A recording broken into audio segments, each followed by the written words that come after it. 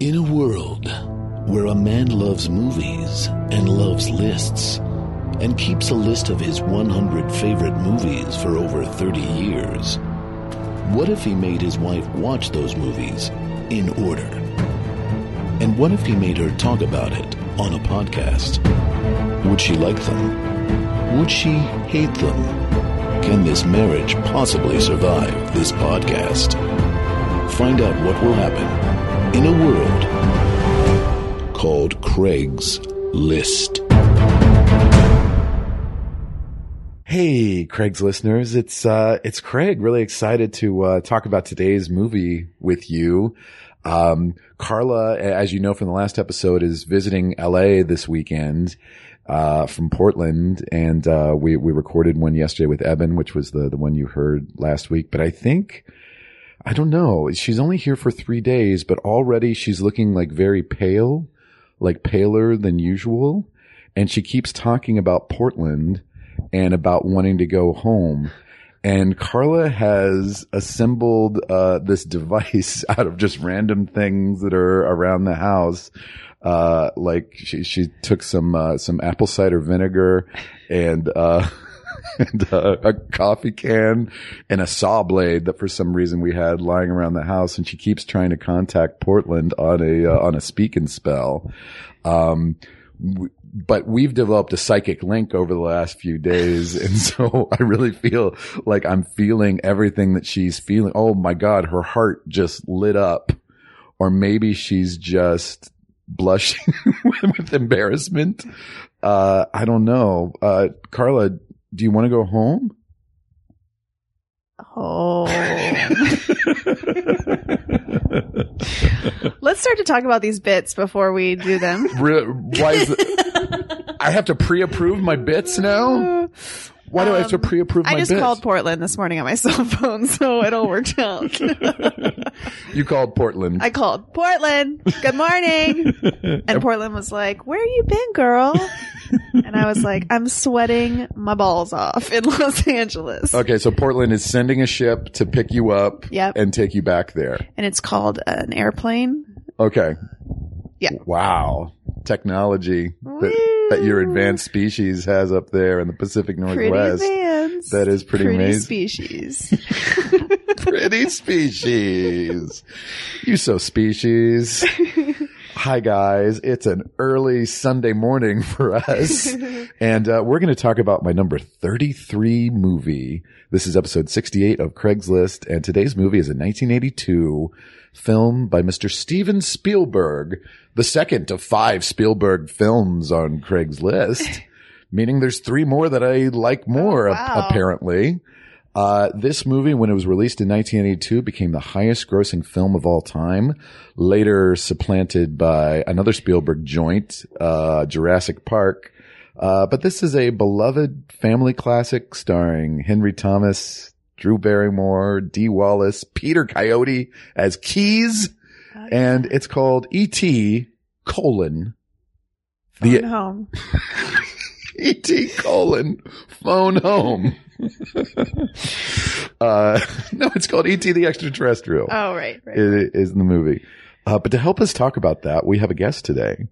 And he is an improviser, a writer, a filmmaker, and our friend. And his neighbor. And our neighbor. He is literally our next door neighbor. This was the shortest commute to the Craigslist kitchen.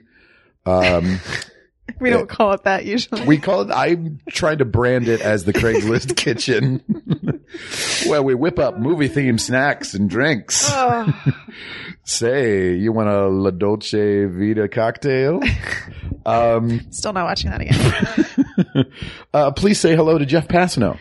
Hello. Hello, Jeff Fassino. Hi there, guys. It's what an honor it is to be here for the number 1 movie on Craig's List.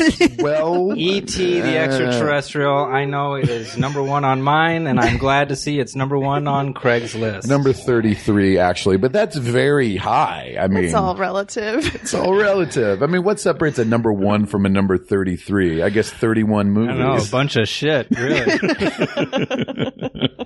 Jeff, this is your favorite film of all time. This would be it. This would be my favorite film. I think it is the best made film. Not to give away my opinion. Wow, he's leading. He's leading with the big ammo. So A+? I don't want to. Okay, A+, and done. And Done. here we go. We're done. Yeah. This is it for me, and I feel like the reason you've had me on here is to convince you to make this your number one film, right? Okay. Knowing Is how that much what we you love do this? on this podcast? Try to convince him to move Yeah, films that's what around? happens. I feel like. Jeff is probably our guest who's listened to the most episodes of this podcast. That's true. Which is very nice. Definitely beating Busy, I would guess. Yeah. I don't even know that Busy knew who I was. You did have a name tag on, so Yeah, I think, did. yeah. I kept reminding her. I kept whispering, "It's Carla. It's Carla. It's Carla." Busy knows who you are. Did she think your name was List? Yes, You was a List in exactly. Craigslist? Okay. The Zlist. You also, when I had my podcast with Maria and Amanda, listened to all those episodes too. I probably, I Yeah. think I listened to all those, yeah. And just to prove how much of a E.T. fanboy Jeff is, he's wearing his E.T. shirt. Sure, yeah, fanboy. And he's brought over 2 gigantic Spielberg books, which Yeah. are on the dining room table in the Craigslist cafe. He has a notebook here filled with notes. I also have my notebook. Yeah, so he brought visual aids in order to help. And you missed the best part. What didn't he say yet? I've got an ET tattoo on my forehead. On his head. Yeah. No, he's wearing an Elliot sweater. Sweatshirt, rather. Yeah, my red sweatshirt. Yeah. That's obvious, and I didn't even notice that. Yeah. Do you think of that as your red Elliot sweatshirt? Yeah, it's slightly too small for me. I only bought it because it's... This is the actual hoodie worn by Henry Thomas in the movie. This is the one, yes. I'm wearing an 8-year-old sweatshirt from 1982. Did you see this movie when it was released in theaters in 1982? I absolutely did see this movie Okay. when it was released in theaters in 1982. I was 4.5. Wow. I think this movie for me has come back several times in my life. And so there is like a nostalgia aspect, but also, I watch it yearly and, at least once a year and Usually on your cannot birthday, right? find anything, wrong with it. Usually on like New Year's Day. On New Year's. This- When you said it's come back for several times in your life, do you mean it was reissued, or do you mean like it's appeared in your life? it's come, well, this is my very first memory of life is being in the theater watching this movie. So when I try to remember That's so back to my fascinating. first memory, this isn't the first movie I was taken to as a child. That was Song of the South. Which, Oh, dear God. Yeah, it informs a lot of my other characteristics of, my personality, but Songs of South. Song of the South. What's that? That's the Uncle Remus movie that Disney made in the 1940s. It combines live action and animation. Zippity Doodah. Zippity Doo, Brer Rabbit. Song. Yeah. The Tar Baby. Yes. So it's why it was banned. It's Disney has it in their vault, and I don't think it's been seen in 35 years. That's true, then. but I've got it on VHS if you would like to watch it. I saw it in the theater a couple times as a kid, so they kept bringing it back. But it's horribly racist, Yeah. but it's also Splash Mountain is based on Song of the South because it's all those Brer Rabbit characters as well. Mm-hmm. Yeah. Let's talk about E.T. So this is that first sort of memory is sitting in the movie theater on my knees in the seat with my mom next to me and her mom next to her and, being very, sad and scared that E.T. was going to die and asking my mother if E.T. was really dead and then him coming back to life and just being overjoyed. And I remember walking out of that theater through the parking lot and just feeling great. And every time I would see a rainbow in my childhood, I would think that was E.T.'s ship had just gone by. Like you just missed that ship. Yeah, I just missed seeing the ship. So, That would be more sad than triumphant of seeing all those rainbows. well, you just know, E.T.'s out there. I keep missing him. Yeah, but he just can't quite. He hasn't come to me yet. So there's that aspect of it. Then, when I was in high school, I remember seeing a an AFI tribute to Spielberg, and E.T. was also the only sort of VHS tape that my dad had bought us, that we owned in our house. And I was home alone and I was watching this AFI tribute to Spielberg, and it was going through like all of his films and seeing like the clips of E.T. and his sort of life it made me know what I wanted to do. Like, it made me know that I wanted to make films and tell stories like that. And I immediately got out the VHS tape of E.T. and watched it then. And I've been watching it ever since, like at least yearly. Yeah. That's really cool. So you think you've seen it upwards of 30 times? Yeah, I would say so. Yeah. Wow. I go to, when it's playing in theaters here, I went to the Hollywood Bowl a couple years ago and saw it with the live orchestra. Was John Williams conducting? He was not at that time. I think he might have been either sick or composing for like Star Wars. A Harry Potter. Yeah, sure. Something like that. But he did a video introduction. But it must be so cool to see it at the Hollywood Bowl with the open sky and with that live orchestra playing. It was very cool. Yeah. It was one of my favorite viewing experiences of it. Wow. How about you, Carla? You were too young to have seen it in the original theatrical release. No, I saw it in the original. This was the first movie I ever saw in the theater. Are you serious? Yeah. So you would have been 2. Yeah. It was in the theater for a year. It played for a year straight. So June of 82 through June of 83. That makes more sense, actually, because I thought it was closer to 3 when I saw it. And then it went away for 2 years, and then it came back out in theater. But I know I was always told that I was 3 when I saw it. So I thought, yeah. Okay, so you probably saw it toward the end of its first run. Yeah. I remember it, but I also think maybe I remember what my grandmother remembers about it. My grandmother took me, and she said I got really scared, and I cried a lot. Why wouldn't you? I mean, like, it's traumatic. And so my memory of E.T., having watched it just a few days ago, and then again with you this morning, I knew that I liked E.T. I don't think I had seen it since I was probably a kid, maybe like 8 or 9. We also had a VHS of it, so my brother and I watched it a lot.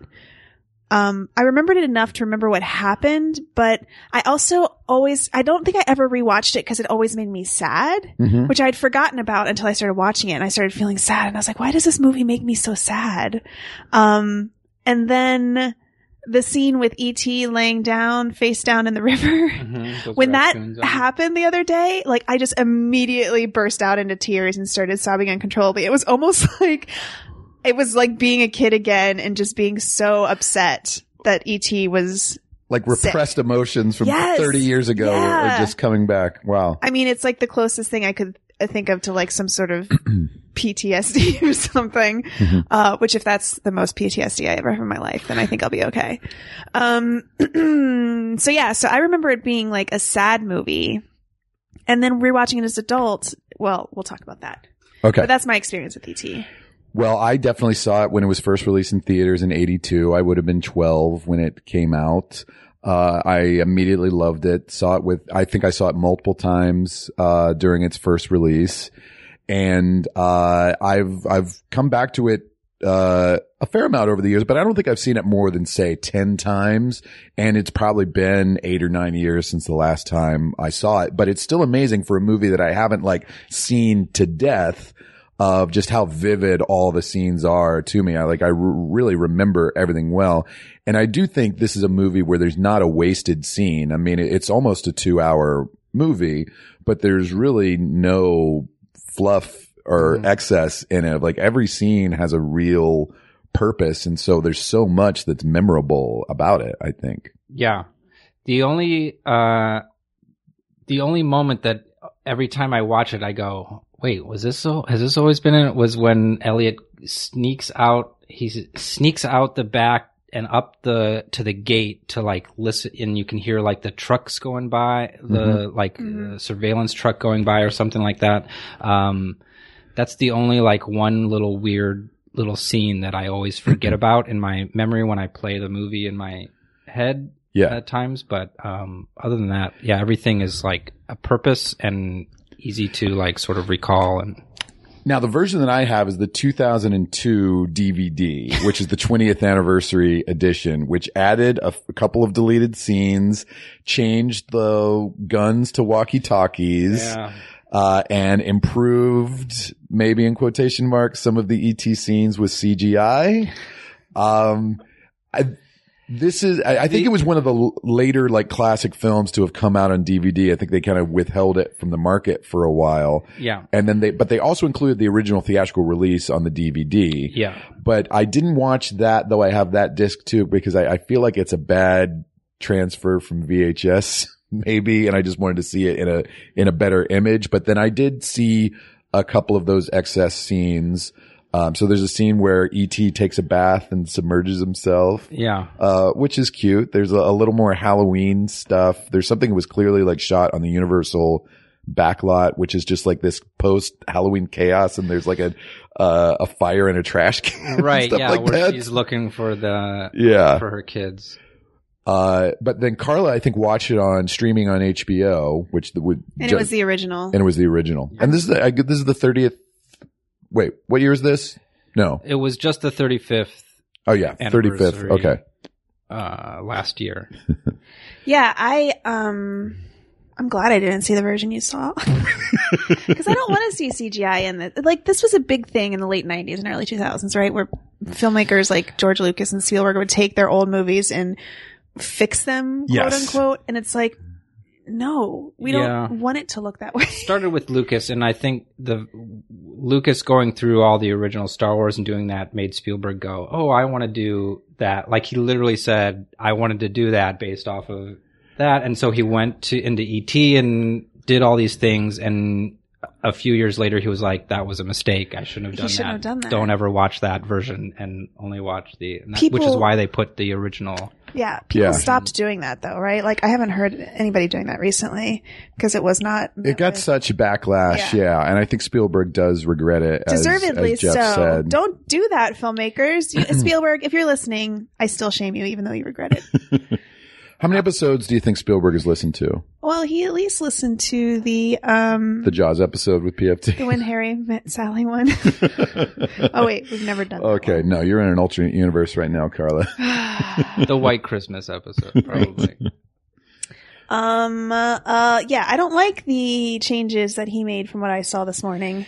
Yeah, E.T. looks too cartoonish, I think, they go a little over the top in his facial expressions just because they can, and they felt like they need to do something to justify going in there with CG, I feel like. So they make him a little bit too cartoony in my estimation. There were a couple stuff like in the beginning, like movement wise, like that he would do when he was running that I thought was fine, like as an addition, but that would probably be the only change I would have accepted.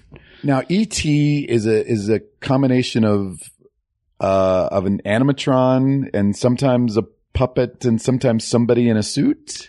From what I know, yeah, it was, they used everything they could. A lot of times there was a young girl who had like very long arms and long fingers that would wear like the arms, and she would be like underneath the table, like when they're on that, in his room and they're going through all of the stuff and he's eating and those sort of scenes. She would be underneath the table as E.T.'s hands, picking everything up. And then sometimes I think they had a young boy who I think was missing legs, and he used to get around on his hands, and they put him in a suit to have a different kind of So walk. he's literally upside down in the suit then, and his hands are E.T.'s legs? Is that how that works? I think his legs are below, or his arms stretch below his torso. I see. And so I think that's how it worked. I've never really seen And he did like the drunk E.T. scenes, is that right? I think so, and maybe through the forest as well. Cool. Yeah.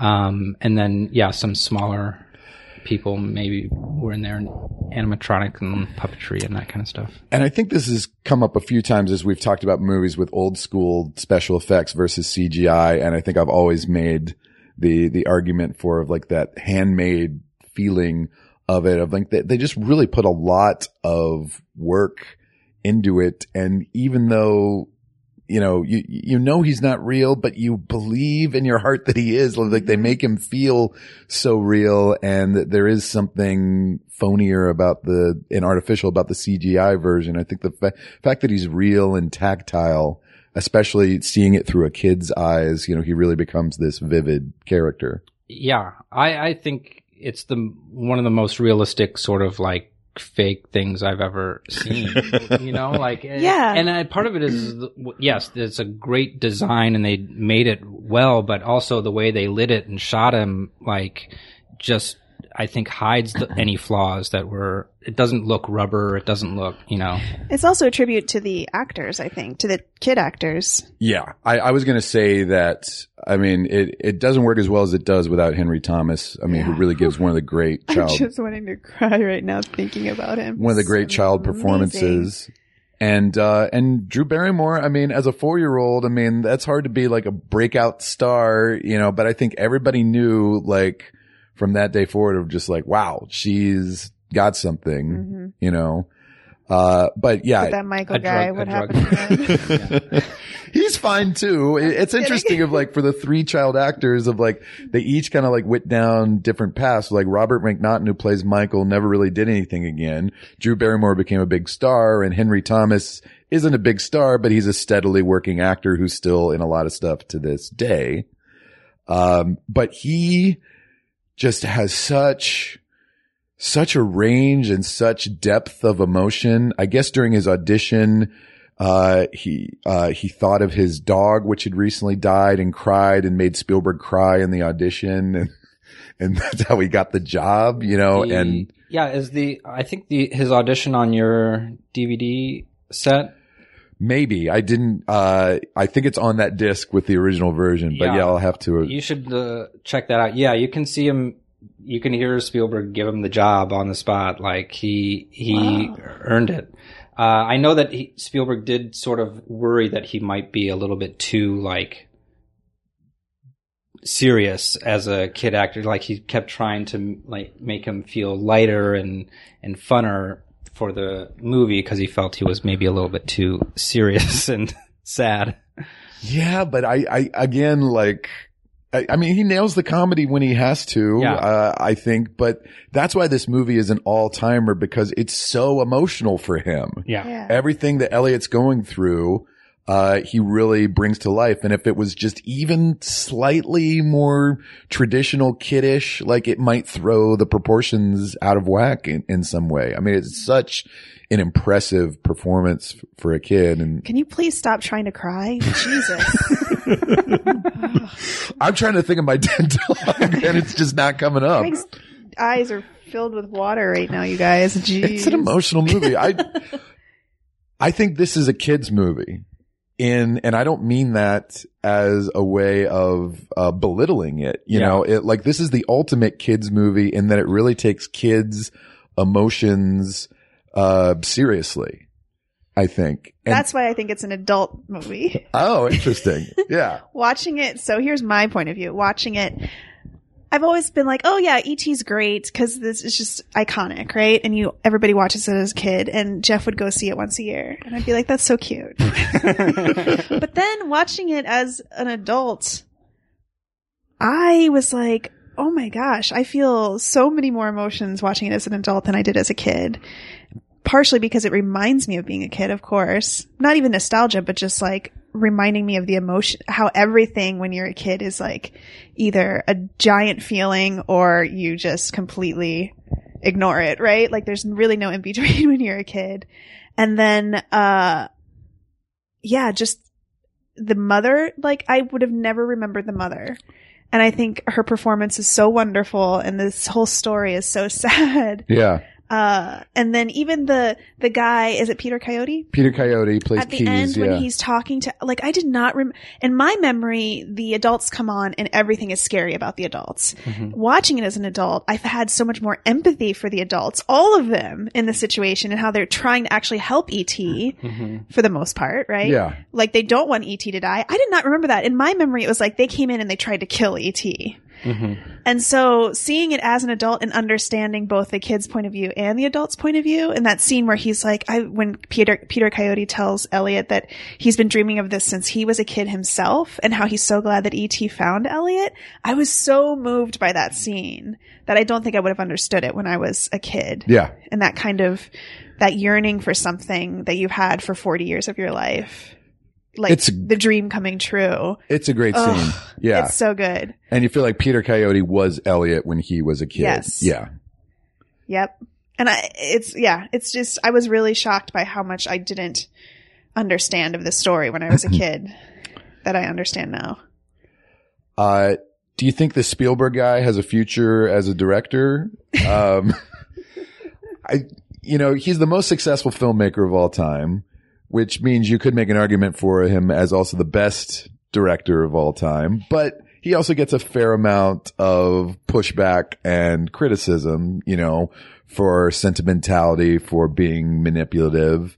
And, when a Spielberg movie doesn't work, it doesn't work on a pretty big scale, but when it works, there's nothing better. And I think part of it is he is such a visual filmmaker. Like he will always make the visual choice, and take out the words when need be, so things like the blooming flowers telling you what a ET's, physical and emotional state are is a constant motif throughout the movie.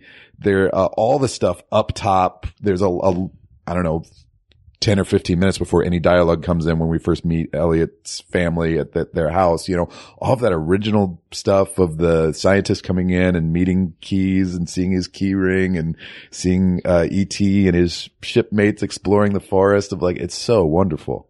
Yeah. It just blows my mind the way that he is able to tell a story. Yeah, he may get criticized for being over sentimental in his films or this or that, but he knows how to make a movie. Like he knows the language of making films, and that's what he's doing. He's not trying to create real life or not. He's making a movie, and he knows that language so well.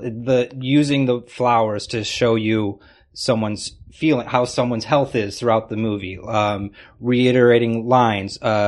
You've been talking, I think, a lot in recent episodes about perspective of either first person sort of, perspective of films, like with Taxi Driver or this or right. And so this one is a much more omniscient sort of movie. We're not only just following E.T. or only following Elliot. We're following both of them, and we get scenes with Drew and whatever, but everything is from a kid's point of view. Like the choice to have every adult only shot from the waist down or in silhouette, except for the mother who he sees as a big kid because his own mother was a big kid and wasn't really a mother to him, but more of his best friend.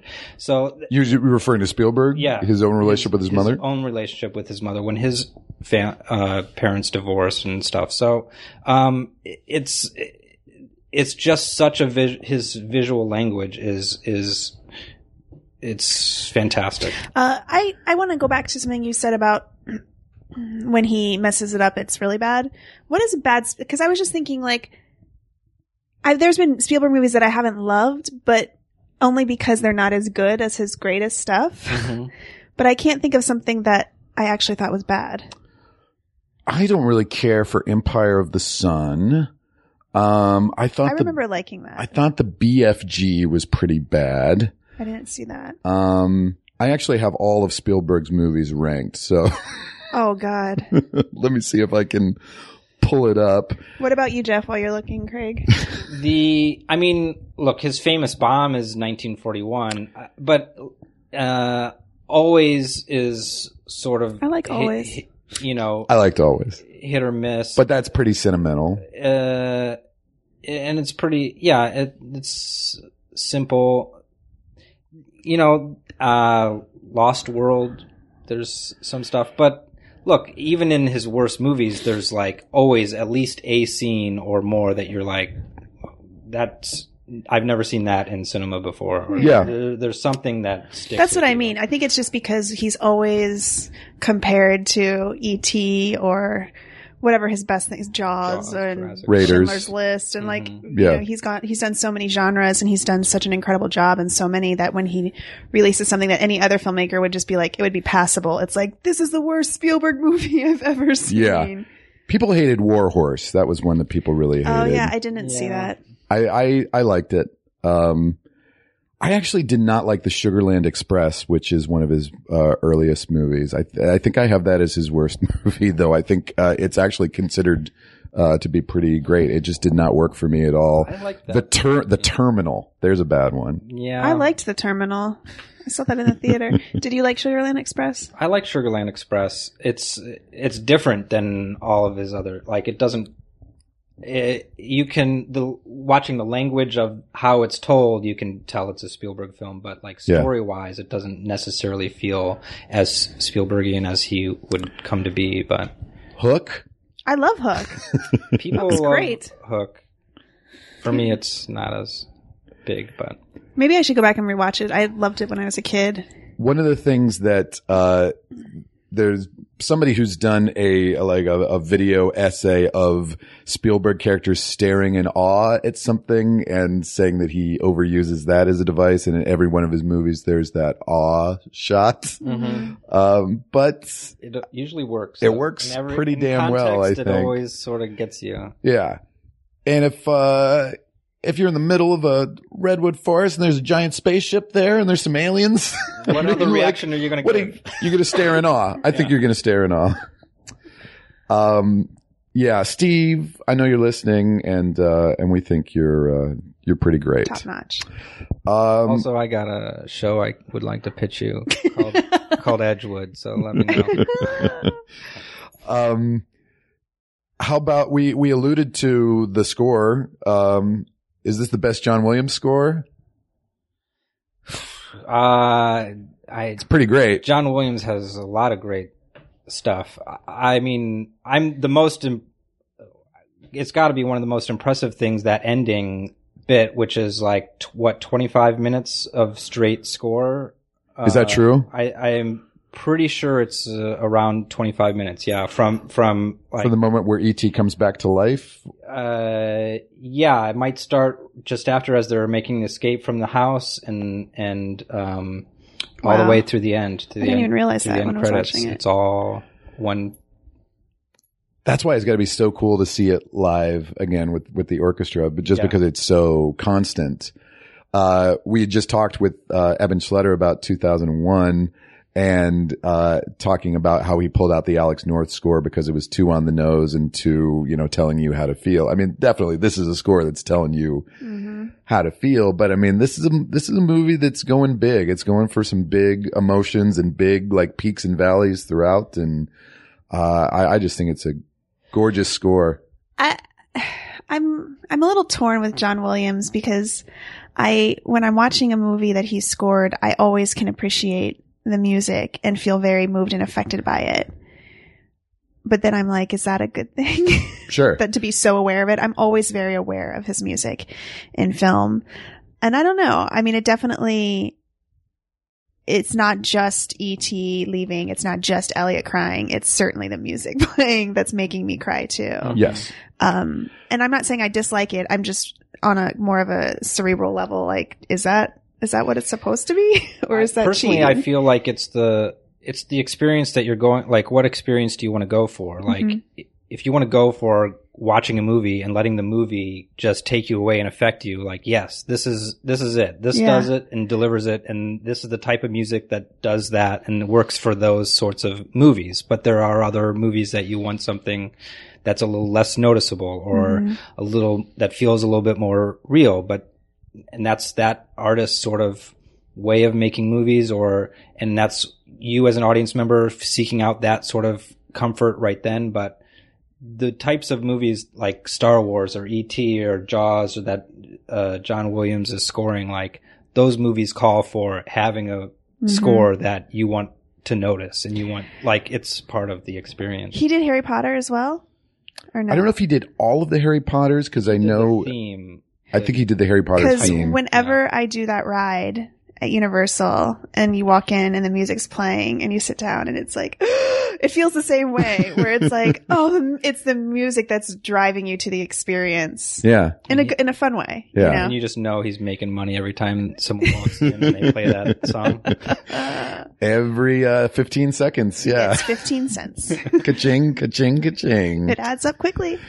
I mean, manipulative is one of my least favorite adjectives for people to refer to a movie of like, yeah, how dare this person decide what images and sounds, for me to look at and listen to. I'm like, that's what a movie is. It's inherently manipulative. When people call a movie manipulative, they just mean that they can see the puppet strings, that it's calling attention to itself in some way. But of course, like, I think I've used that word a few times on this podcast.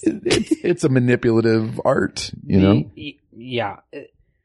I think that most things, whether it's a painting or whatever, the artist is trying to convey something to you and manipulate you in some way even a documentary that you see is not going to be completely fair and balanced. Like, they've got a point of view and they're editing the movie to make it. Here's the information we want you to know when we want you to know it. One way or another. So, I think it's the more you watch something, the more you'll notice how things are and what's affecting you, and you'll start to pick it apart. But I would dare anyone to just go into a theater and sit down and watch E.T., even knowing that it's going to manipulate you with its, music and this, and not get carried away with it. Yeah. I went to a screening of this movie at the Academy several years ago, and the Academy of Motion Picture Arts and Sciences? That's right, on Wilshire. You know the one. Okay. Not the Naval Academy. Nope. Okay. But there was Q&A with a bunch of naval admirals afterwards, which was weird. Maybe I was at the Naval Academy. Did a bunch of sailors throw their hats into the air? Cast and crew, yes. And then they leaned me back and kissed me. Did you guys play a hot game of volleyball? Wait, is this Top Gun? Or... very manipulative scene, that one, huh? One of the, I think it was maybe a sound or a production designer was talking about, traveling, several years after E.T. came out, and was going to, in a lot of these third world sort of countries, you go to smaller sort of territories where they don't automatically dub or have subtitles for a movie in that particular language. And so he went to one of these places, I forget where, maybe like Vietnam or somewhere around there, and they were playing E.T.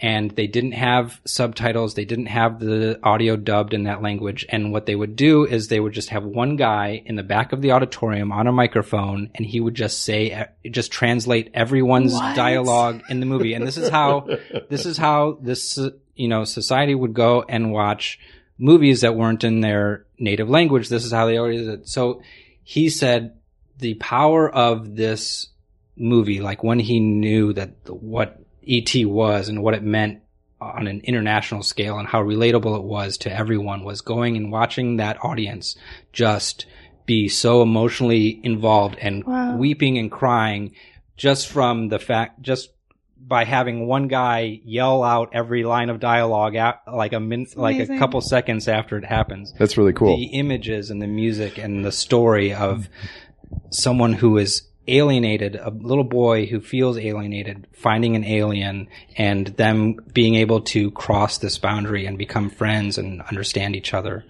just touched everyone in the world. That's really sweet. Well, you just totally slam dunked this podcast. I feel like, what I was saying before about this being a kid's movie and you saying it's an adult's movie, but I feel like we're pretty much on the same page. Totally. We're saying the same thing. Yeah.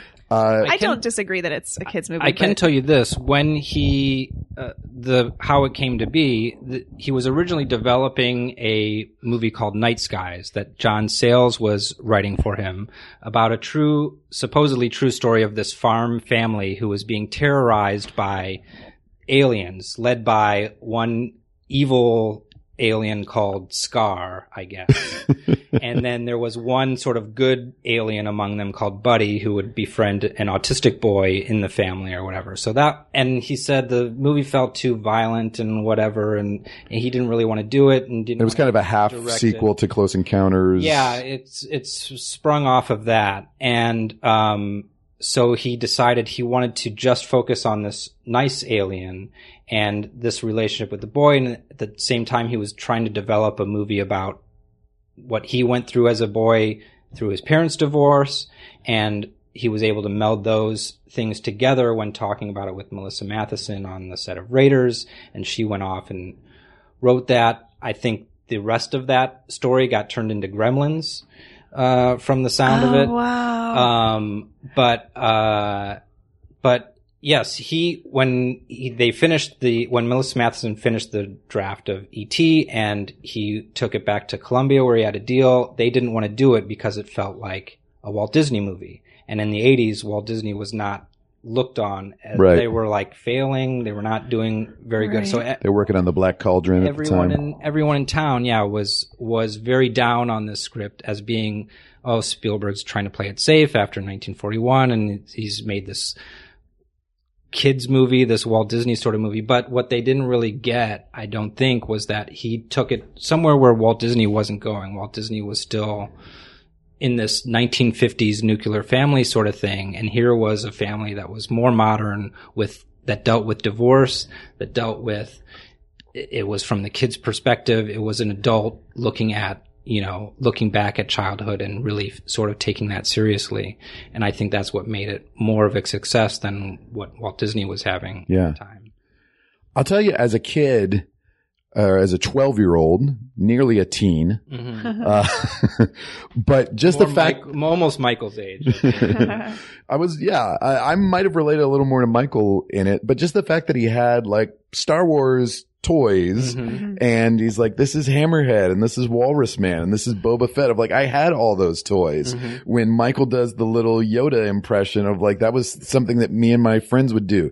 The house looked cluttered. It looked like the house of every family, in my neighborhood. It wasn't this pristine suburban setting, that their lives are messy and their house is messy, so it, very similar to Poltergeist, of like how it looks very similar to the suburbs, that are there, and, the houses look similar, and the behavior of the kids is similar too. So like, it doesn't feel like this contrived, movie thing. They just felt like real kids to me, and that really helped with the authenticity. Yep. Well, let's go chronologically through the movie a little bit with a segment that we like to call Carla's Quotes. She's feeling her oats and Craig's taking notes. Whatever they are, it's Carla's Quotes. Okay, so we didn't watch this together. No, you watched it. Wait, do we not really play the music? I thought that's all movie magic, Jeff. That podcast magic. I thought we would get to dance around. I thought this was like a place where we would get to like have some drinks or something in between, like lounge music. The Craigslist Cafe is still a work in progress. Of like, no, Jeff, I'm not going to get out my stupid laptop and play the 30-second theme song for you in the moment. But next time. Next time. See if I ever come on this podcast again. Hard to come back after the number one movie, but again, number 33. So we didn't see it together. I didn't send you that many quotes. I was that wrapped up in the film. There you go. This is what we got, folks. I'm just apologizing for not sending many quotes. I think we got about 6 or 7 quotes from the first 10 minutes of the movie that Carla sent me. And then I was finishing up the movie this morning. I had about an hour left to go. Carla went on a walk with Benny. She came back. Actually, we went and got burritos. We got breakfast burritos. And then we came back and watched the last 15 minutes of the movie together. So I've got some Carla's quotes from the very beginning. I got some Carla's quotes from the very end. Here's Carla. E.T. looks so much like Stranger Things. It does. I mean, I know that they're, you're referring inspired. You're referring to the movie, the look. The E.T. was inspired by Stranger Things. Right. E.T. was inspired by Stranger Things. I knew that, what's her name? 7 or 9 or 11? 11, right? Yeah. 7 plus 9 equals 11. I knew that she was, inspired by E.T., the character, and all the things, right? All the big iconic things. But I'd forgotten that Elliot goes to the shed to look for the animal or whatever he thinks E.T. is at first. Yeah. Mm-hmm. Which is very much, that happens in Stranger Things, right? Where the little boy in the first one goes He to the gets shed. abducted, in that shed. Yeah. Yeah. And it feels so scary in E.T. It turns out fine. And then for that little guy, it didn't turn out so fine. Mm-hmm. But yeah, it was really weird, honestly, at first, being like, whoa, I just watched this. Oh no, that was a TV show called Stranger Things. Who are those guys? The Duffer Brothers? Is that what they are? Yeah. Yeah. I mean, obviously they were so influenced by those Spielberg and Joe Dante movies from the 80s. I feel like I'm not saying this properly, but what I'm trying to say is that watching Stranger Things, I knew that it was influenced by those things, but because I hadn't seen those things in so long. It was really jolting to You then didn't watch. know how much. Yeah. You didn't. Oh, yeah. You were. Yeah. It's a very explicit homage. Yeah. Yeah. E.T. reminds me of Frankie. Oh, Frankie- Frankie's my chihuahua. Frankie, of course, is our 5-pound chihuahua. Frankie does have some ET eyes. I will Yeah, say. it's the eyes. Mm-hmm. She looks into your soul.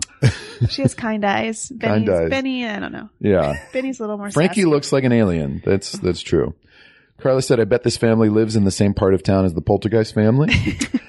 I was always under the impression that both movies, I saw both movies probably within a couple weeks of each other. They came out a week apart. Oh, they did? They came out a week apart in the summer of 82, and they were immediately went to the top of my list, at the time. We did Poltergeist way back in the 90s on the list, I think. I was always under the impression they shot both in the same suburb, but apparently that's not true. But they're all in the Valley of LA. Mm-hmm. So E.T. was shot in Tahunga I've been to the house. You I've have? driven- Really? Driven by the house. Yeah. and Northridge. One of the first things I did out here. Yeah. That's so cute. What a Tahunga weirdo. and Northridge, Poltergeist in So Agora nerdy. Hills and Simi Valley. Agorna Hills? Or Agora Hills and Simi Valley. It was quite a trek for Spielberg to go from one to the other to direct both of them at the same time. Oh yeah, we didn't get Jeff's perspective on Poltergeist. He has a whole thing. Yeah. Well, let's do it. Is that Toby Hooper or Spielberg? Spielberg. Oh, really? Yeah. Why do you say it's Spielberg? I just look at it. Just looking at it. It feels like Spielberg. Yeah, I forgot to tell you that after he listened to that podcast way back when. He made me convinced. He convinced me. He made me convinced. Tahunga is like up around like La Cañada, like right at the foot of the mountains up there. So it is a really cool look. But then all that stuff, they did go up to Northern California and shoot in the Redwood Forest for that stuff as well. And they recreated the Redwood Forest on a soundstage. Did they really? All that stuff at the end, yeah, that's all a soundstage. Wow. Yeah. And all of his backyard, Elliot's backyard, is all a soundstage as well. So That's really cool. yeah. Shout out to the cinematographer, Alan Davio. Is that how you say his name? Who worked with Spielberg several times. I mean, beautifully shot movie. He shot Spielberg's short film, Amblin. And Oh, wow. So they're old friends then. and they hadn't worked since, and Spielberg was watching a made-for-TV movie that Alan shot. I forget what it's called, something about being drunk or something, and called him up and said, "Hey, would you like to shoot my next movie?" And he was like, "Why?" It's like, "Well, I just saw something on TV that just blew me away.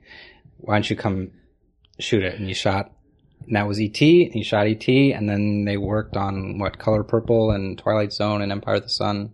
And then he met Janusz Kaminski, and he was like, "Bye." Bye, buddy. I mean, particularly the way that Elliot's interesting. We never know their last name, do we? No. Elliot's family's house is shot with all these. I mean, it's shot for maximum dramatic effect. Of like, why would they have all these floodlights? Illuminating like key portions of their yard, and the way that the shed is shot and everything. And do they have a cornfield in their backyard? What is that? Yeah, I never really got the setup and layout of that, how that house works, and the In Southern California. in Southern California. That would make sense of knowing that's a set. There's a hill, yeah, and there's a... Because it feels like a cornfield, right? Yeah. And I feel like that must have been left over from that Night Sky sort of farm family being terrorized. Like, sure, there's a cornfield where he meets the alien for some reason. Worth it because it's so great. Yeah.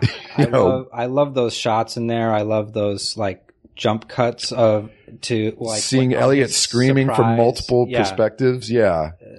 Is that a Hitchcock thing? It definitely feels like it's not something that I feel like Spielberg has done in other movies since. Yeah. I know that for this movie he didn't work with storyboards, which is super unusual for him. He was also working with a different editor than, I guess early he was still moving around from editor to editor until he found like Michael Kahn, I guess. But yeah. So I don't know. Did I ever tell you that I saw Steven Spielberg direct in real life? Carla, tell us this story. I forget the name of the movie. I was on Minority Report? Minority Catch Me If You Report. Can. Yeah, Minority Report. Oh. My boyfriend at the time, I had boyfriends Was before. Minority Report. Was Minority Report. Was a cinematographer who had an internship with Janusz Kaminski. And so I came to visit him in LA and he took me to the set and I got to meet everybody. And who's everybody? Janusz Kaminski and Tom Cruise and Steven Spielberg. And it was bananas. Oh, just those people. I don't know. I guess everybody has LA stories, but this was a big one because I was like 19 or 20 and I had never been to LA. And you're like, this is going to be my life from now on. I was like, this is what it is. But the thing that I remember about watching Spielberg, because I had just been going to theater school, and the big thing in theater school is like directors never give your actors a line reading. And Spielberg was giving everybody line readings. Including Tom Cruise? I don't remember that. I remember specifically with Samantha Morton. Was that her name? Samantha Morton, yeah. And then there was some other actor in there that he was like, now try to say it like this. And he would say it and he would do the inflection where he wanted it. Yeah. Okay, now try it like this. And he also did the thing with his, which I thought was never a real thing that people did, where you just see it like on sketches, in sketches or whatever, where they make the frame with their fingers and look through it. He did that. Crazy. Yeah. That's why he's so good. Isn't that hilarious? Sometimes you look through you make a little circle and you look through it like that too, because the talking to the microphone. Oh, the lens is. You just did a Jamie Moyer. You're doing a Jamie Moyer. Moving your hands. The lens is. And then the lens is over there, and then he was there. It has a narrow field than what your eye sees, so you want to just sort of see what. I guess I just was surprised because I just thought that was like a funny thing that people did that in movies that people really didn't do in real life, you know? And looking through his fingers. I love it. It was so weird. That line reading thing, like sometimes as an actor, I love getting a line reading. Like just tell me how you want it said. I think that's one of those like methody actors of like, don't tell me how to say it thing, you know? I think, good directors know the right time to give a line reading. I have to tell you this one little part too. This was horrible. I thought I was going to get kicked off the set because we were walking around the top of the structure. Like we walked through the set. Keith was his name. And he was like taking me through the set and nobody was up on the second level. It was where the computer was, where Tom Cruise, like, he moves the computer screens. Yeah. It was in that little area. And it was like a practical set. So underneath was also part of it. The pool? Yes, exactly. The pool and whatever. And I had this Clinique lipstick in my pocket and it's like a silver, like really heavy silver thing. And Spielberg and Janusz Kaminski were right below us. And I don't know if I was nervous or whatever, but I was like playing with it in my pocket and Keith was showing me something and I took it out and I accidentally dropped it and it fell right past Steven Spielberg and like went into something on like a crack in the floor underneath. And he looked up at us and Keith was like, "We gotta get out of here." And like we ran off the set and like went outside for a minute. That's how he got the idea to drop the eyeballs and have them roll. I guess later in the movie. Does that happen? Yeah. Oh. Well, there you go. I really, for like 5 minutes of my life, thought that we were going to get kicked off this Steven Spielberg set. Isn't that hilarious? Carla, how have you been holding on to these I big know. I can't showbiz believe stories? I've never told you that. Have I never told you that I've never story? heard that story. No. She's waiting for all of them for this podcast. She's been saying. I think I told that story a million times, like the week after it happened, and then I felt like I never needed to say it again.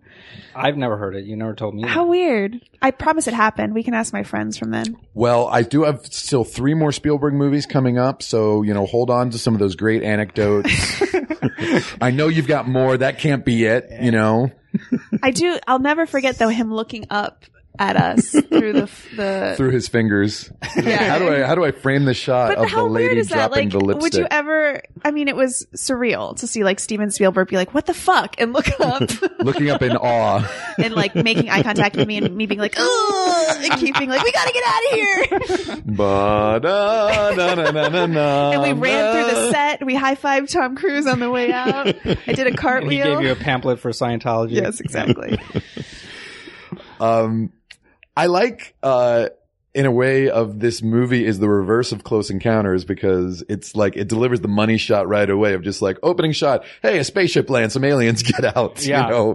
So, Close Encounters, the whole thing is withholding all of that till the very end. And you get like a shot from inside the spaceship as well, which you never get in Close Encounters. Until the special edition. I don't think I met Spielberg actually. Now that I'm thinking about it. What? I think I did meet Tom Cruise and I definitely met Janusz Kaminski. Okay. I just wanted to clear the story so that it was the truth. Well, yeah, because Spielberg will be listening to this. And He was a busy will man. Tweet in. I did not meet you on that day. Well, I still, to this day, I don't eat it that much anymore, but pepperoni pizza, my favorite food in the world. And when he steps on that pizza, I'm like, oh, what a waste of a good pizza. I will say there are 2 flaws in this movie. Uh-oh. And one of them has to do with the pizza. Okay. When Elliot's trying to get into the D&D game and they say, okay, you can get in if you wait outside for the pizza man coming. And then as he's leaving to go outside to wait for the pizza They that's start already placing coming, their order. They start placing the order as though they hadn't already done that. It's really weird. Yes. It's very that struck me strange. this time too. It's a flaw, and that was the other thing, D&D. I was like, Stranger Things. Oh yeah. Yeah, they're playing I'd D&D. forgotten they'd played D&D in this movie. And then there's that old no anchovies thing again. When did pizzas ever come with anchovies on them? He's like, anything except those little fishies. Yeah. Nobody ever put anchovies on pizzas, but in every movie people say no anchovies on the pizza. Yeah. It's like saying no blueberries. It must have been a thing, though, It because must have been. just like looking through your hands as a director, we know that it actually happens. So everyone must have been Everything ordering. comes from somewhere. The dog is similar to the Poltergeist dog. I think they're both golden retrievers, right? I think it went from set to set with Spielberg. I was going to say that's Same just, dog? That's Same dog? another check plus in the Spielberg Harvey. directed Jeff theory. Spielberg directed Jeff theory. There you go. So yeah, the kid's eye view of the adults, it's kind of like Peanuts, right? Any other director would show that science teacher, maybe cast a funny actor of just like, here's the frogs that you're gonna, what do you call it? Dissect. Dissect is the word that I'm looking for. Oh, was But- there a time when you actually killed the frogs? Because when I had to dissect, they already came dead. Yeah, that is Probably, I can definitely see schools in America making the kids kill the frogs first and then going, you know what, maybe we can not. Why do would that, you but- have? First of all, these are middle school kids, right? Yeah, it why seems do they very have to do young for- dissection? We had dissection in high school. That's when I It did seems it, very too. young for it. I dissected a fetal pig. Mm-hmm.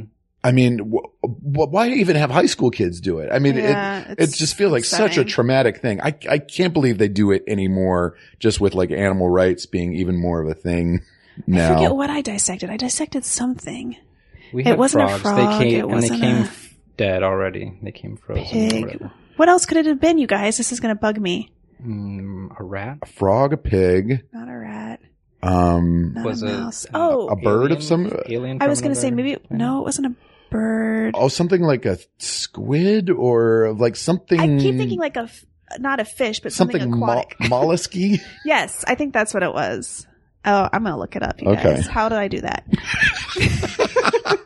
How do I, Craig's listeners, if you know how Carla can look up what she dissected in high school. I can't just Google maybe that, your huh? yearbook will have it. I don't think so. Can we Google your yearbook? Actually, it might. I don't know. There is I don't think it's in the 2002 version as a deleted scene, but it is a deleted scene where the mother goes in to Yes, pick up Elliot with Harrison drunk, Ford? and Harrison Ford is the principal, who is also shot in shadow, but his voice is so distinct that you know he's... Your kid was drunk in school. Yeah. You sure that wasn't John Wayne? Your kid was drunk in school. John Wayne is also in E.T. He is, and The Quiet Man. Mm-hmm. What? E.T. is they're watching The watching it. Quiet Man That's right. with John Wayne and Maureen O'Hara, and then they duplicate that shot. I mean, Spielberg That's must have loved the other doing flaw that. in this is when The forced kiss? when Elliot pulls the girl in, John Wayne doesn't turn his back to the camera, but Elliot turns his back to the camera. Oh. Jeff. When, I did not remember that part of the movie, though, where with the John Wayne thing Mhm. and the schoolgirl. The schoolgirl. The schoolgirl. It is such a cute Oh, shot, I do. though. I love that part. I never remembered it. And then, but the part I'm talking about is the shot of like her legs as he's going away, and they like curl up or whatever. Like she really likes him. Yeah, and then the frogs go through, and I love that music as all the kids put their hands out the window and Yes. release the frogs out Yeah. into the world, and that girl with the pigtails standing scared, like just It's great. frightened Screaming, on the yeah. Elliot chair. stands on the fat kid to be able to reach the girl to kiss her. Yeah. Yeah. I think I'm jumping around here a bit just to get in some of these Carlos quotes, but when, after E.T. or after Elliot is taken in E.T., he fakes sickness, in order to stay home, and hang out with E.T. all day. But Carlos said, I tried so hard when I was a kid to get my thermometer up like that against a light bulb, but it never worked for me. It never did. Did you guys try that? I don't think it works. I think I did. I don't know. I know I've read Spielberg used to put a heating pad on his head to make himself feel warm. That's so funny. And Carlos said, I don't remember E.T. looking so sticky. He was like sweaty, sticky in it. Did you notice that? Yeah. Ugh. Sometimes, yeah, he looks a little shiny. Reese's Pieces, by the way, cleaned up Yeah. on this movie. Yeah. M&M's, you fucked up. Yeah. Too bad. Too bad. Product placement wasn't really a big thing at this point, though this is not the first instance of product placement. They were doing it a little bit in the late 70s. Mhm. Dunkin' Donuts in Star Wars is very famous, so. Is that true? No. You can't tell with Jeff. Jeff, you're so deadpan and you know so much about movies that I'm like, if there was I'm pretty sure Dunkin' Donuts was not in Star Wars, but yeah, I mean, Reese's Pieces was a pretty new candy and was not that well known at the time, and it put them on the map. Penis breath was a very common insult at the time. I love that the mom laughs when he says it. She's like, Elliot. And then she starts laughing. Yeah. It's so great. Dee Wallace only 34 at the time that she did this movie. She looks about 34. 34. I think I still look younger than 34. Sure. You look a lot like Dee Wallace. Okay.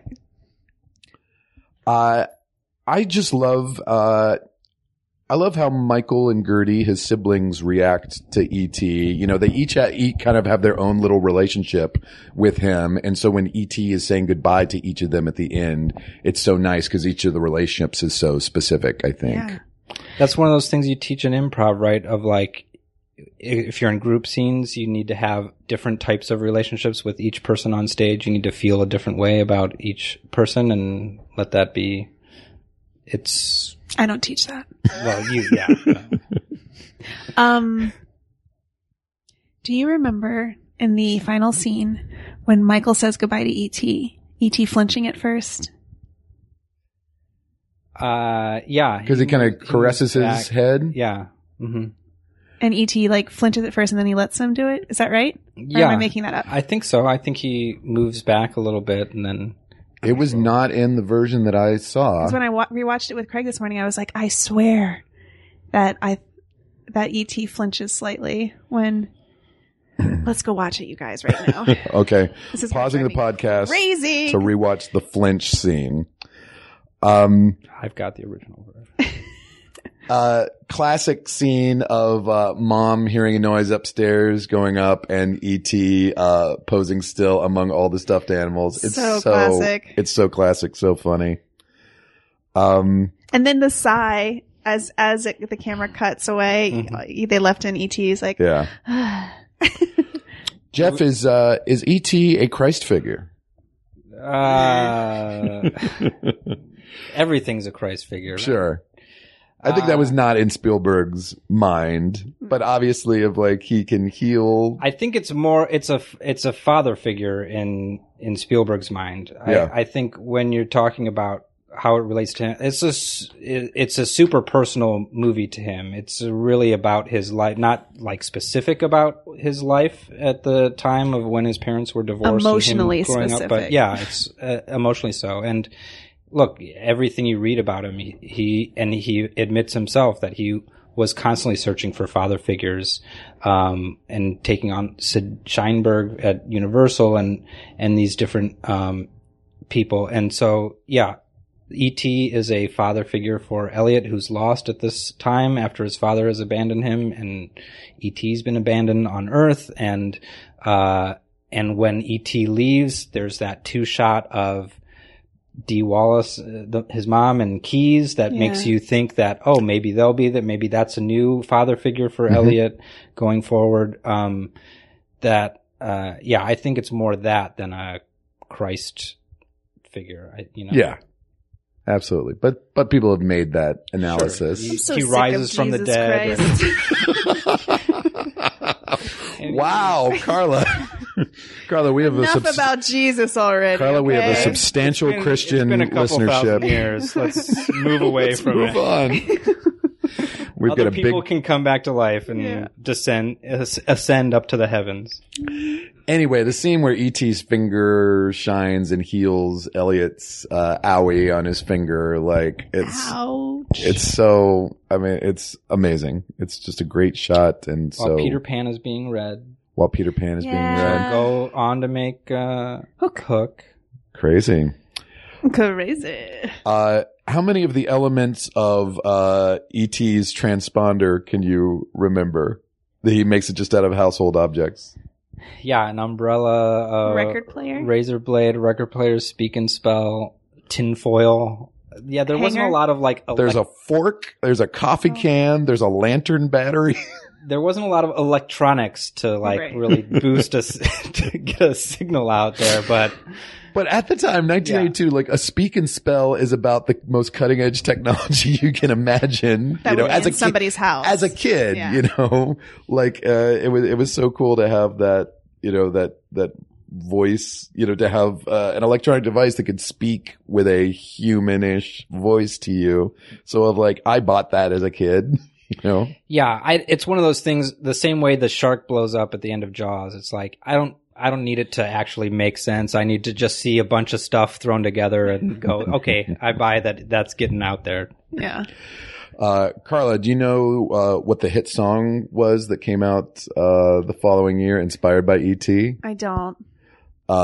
Turn on your heart light, Really? let it shine for all to see. I'm gonna take a ride across the moon, you and me. Popular You know- John Wayne song? John Wayne had a hit single with Heartlight. You don't know Heartlight by Neil Diamond? I do know that song. I didn't know it was inspired by E.T. It's inspired by E.T. Turn on your heart light. I'm going to take a ride across the moon. And I guess not licensed by the movie or anything. I think it was literally Neil Diamond saw the movie, or some songwriter wrote it for Neil Diamond or whatever. A lot of people I knew, I didn't have it, had the Michael Jackson record where he reads the story I've of got E.T. that. I have and that. then he sings a song, Someone in the Dark or something. Something like that. I'm not a huge fan of the record, but I have the record.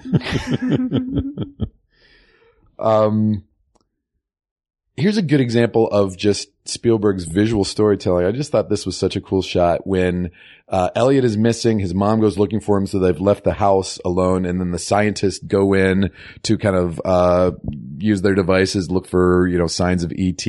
There's this whole thing of like this extension cord unraveling and unraveling and unraveling and finally going straight and taut and knocking the chair back into place. That's great. Yeah. And of like, that's just his brilliance as a storyteller. I mean, again, like you could hear dialogue of just like, I think they have the alien over here if you wanted to, you know, but it's like, why not just tell it in images? And it's kind of like from this disorderly, chaotic house, it's like, here's science coming in to like try to make everything ship shape, you know? Yeah. And you could do it so many different ways of like a bunch of different shots of that, but all he needs is that cord going into that room and just sort of forcefully knocking that chair. And it makes you jump in the audience.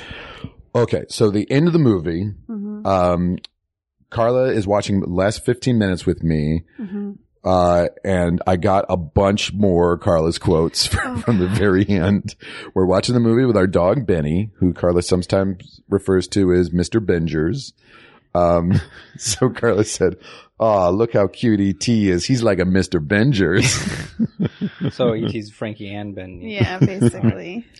And during the whole final chase sequence, Carla just started saying, Elliot,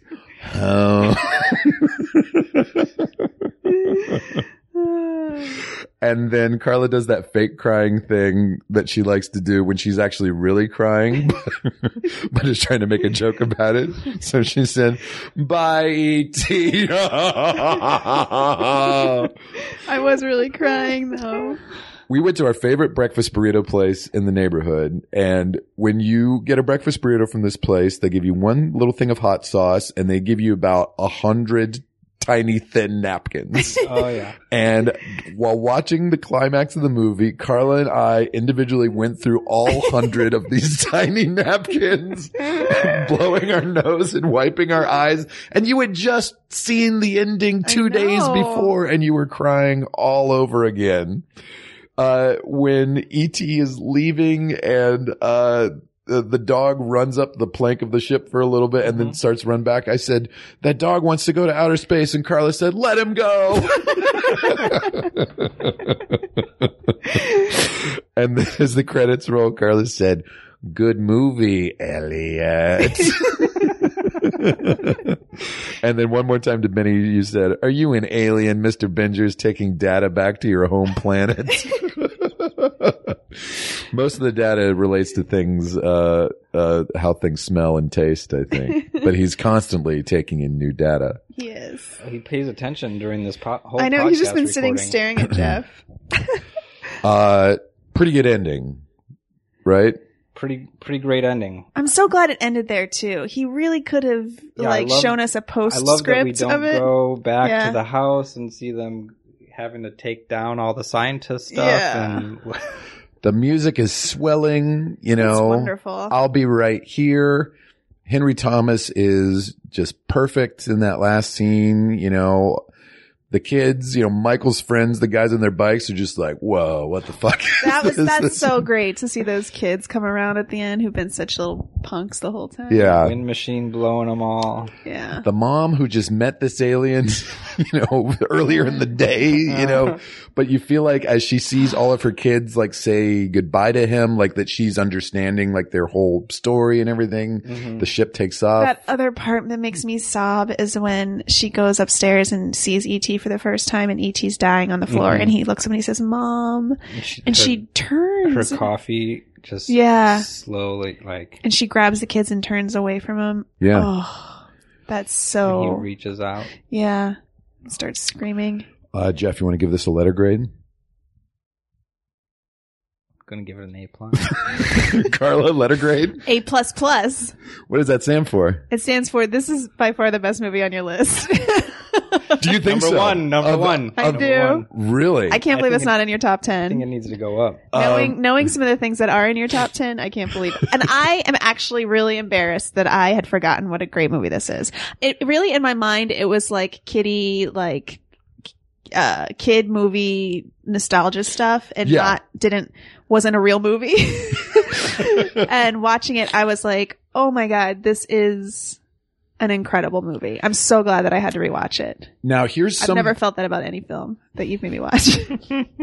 Here's some of the other things that I think you've given A's or A+, because as we go through the list, I try to kind of go through and estimate what Carla's list is of Craig's List movies. Yeah. So these are what I think That's super meta. I know, it's too much. I don't know how to. this is what I think are the 5 movies you've liked best so far. Sound of Music, Sound of Music, Dog Day Afternoon, Dog Day Afternoon, Big Night, Silence of the Lambs, Eternal Sunshine. So Yeah. you'd say E.T.'s better in all of those, including Dog Day? Oh, I think it is. Oh, All right. Or at least it's. I like it as much as Dog Day. I will agree with this, guys. E.T. is the best movie that we have watched thus far, which it should be because it's You're going from. but I think 33 does seem pretty low for it. So I think, I think moving it, up to number 1. I think it's gonna, I don't know, top 15 maybe? I don't know why I had it so low because I know when I had it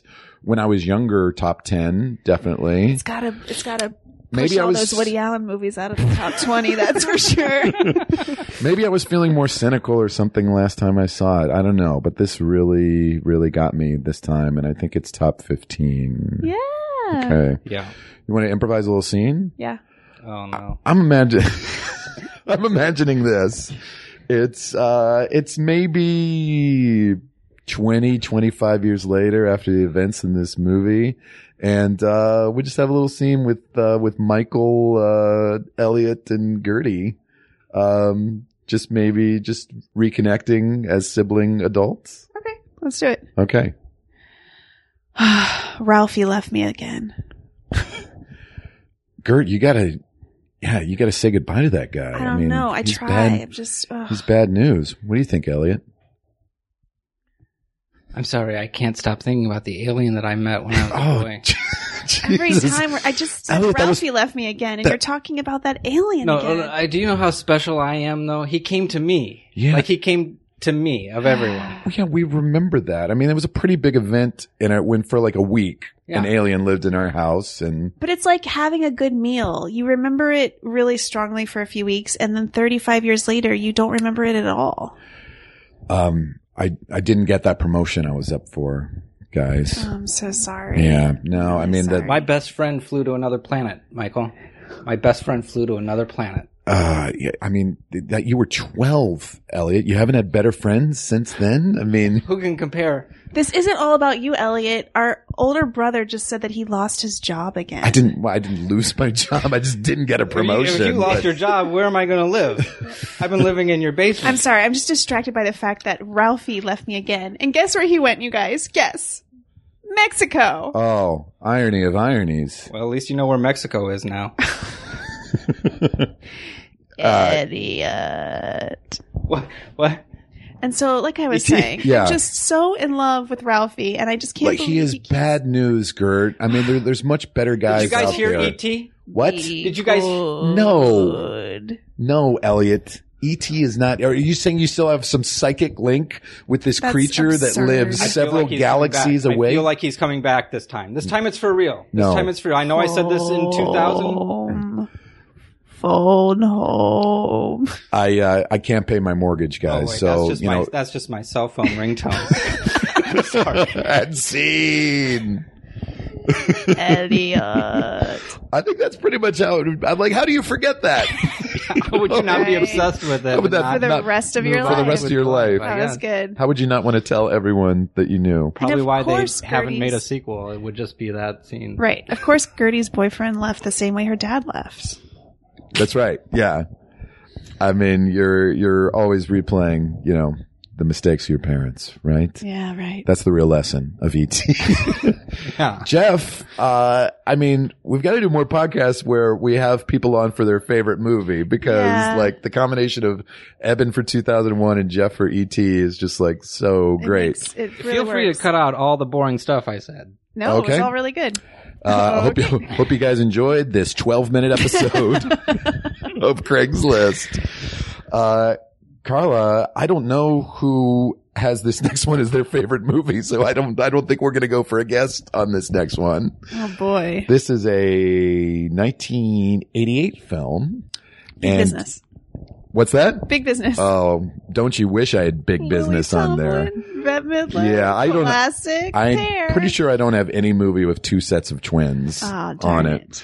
But this was a Oscar-nominated movie in 1988 for Best Picture. It's based on a play, a British play that was an adaptation of a 18th century, I believe, French novel, Noises off. which has been retold Dangereuse many Liaison? times. La Liaison Dangereuse. Cruel Intention. This is Dangerous Liaisons. Oh, that'd be so fun if I could watch Cruel Intentions and you had to watch Dangerous Liaisons. No, we're not going to do it like that. You're going to watch. You should do Cruel a double Intentions. feature and do. That'd be funny. both of them. Have you seen Dangerous Liaisons? I have. I like Dangerous Liaisons a lot. This is John Malkovich. This is Glenn Close. A young Uma Thurman. Uma. Michelle Pfeiffer. Michelle Pfeiffer. And also Peter Capaldi Peter Capaldi. is in it. So, You know what else is a good movie from around this time that's exactly the same story is Valmont it is the exact same story. with They made Colin that. Firth They made that in the next year. and Annette Bening some and Meg Tilly. some Jennifer people Tilly? Meg and Tilly. you know who else is in Valmont playing Dunsany, which is the role that Keanu Reeves plays in Dangerous Liaisons. Christian Bale. Henry Thomas. Henry Thomas from E.T. is in Valmont. Whoa, my mind just fell apart. I didn't know that. Honestly, I thought after E.T. he didn't do anything till Legends of the Fall. That's when I noticed him coming back on the scene. Legends of the Fall. Yeah, no, he's in Valmont, but we're gonna watch Dangerous Liaisons. You should watch Dangerous Liaisons, Valmont, and Cruel Intentions. That'd be so all fun. together. Okay, so there's no way Carla's gonna watch 3 movies in 1 week for this podcast. I really do like Dangerous Liaisons. I haven't seen it in years, but the last time I saw it was probably high school, and I liked it a lot. Okay, well, I hope we like it this time. So, Craig's listeners, please tune in for episode 69, dude. Sexy time. The list is an absolute good. The list is life.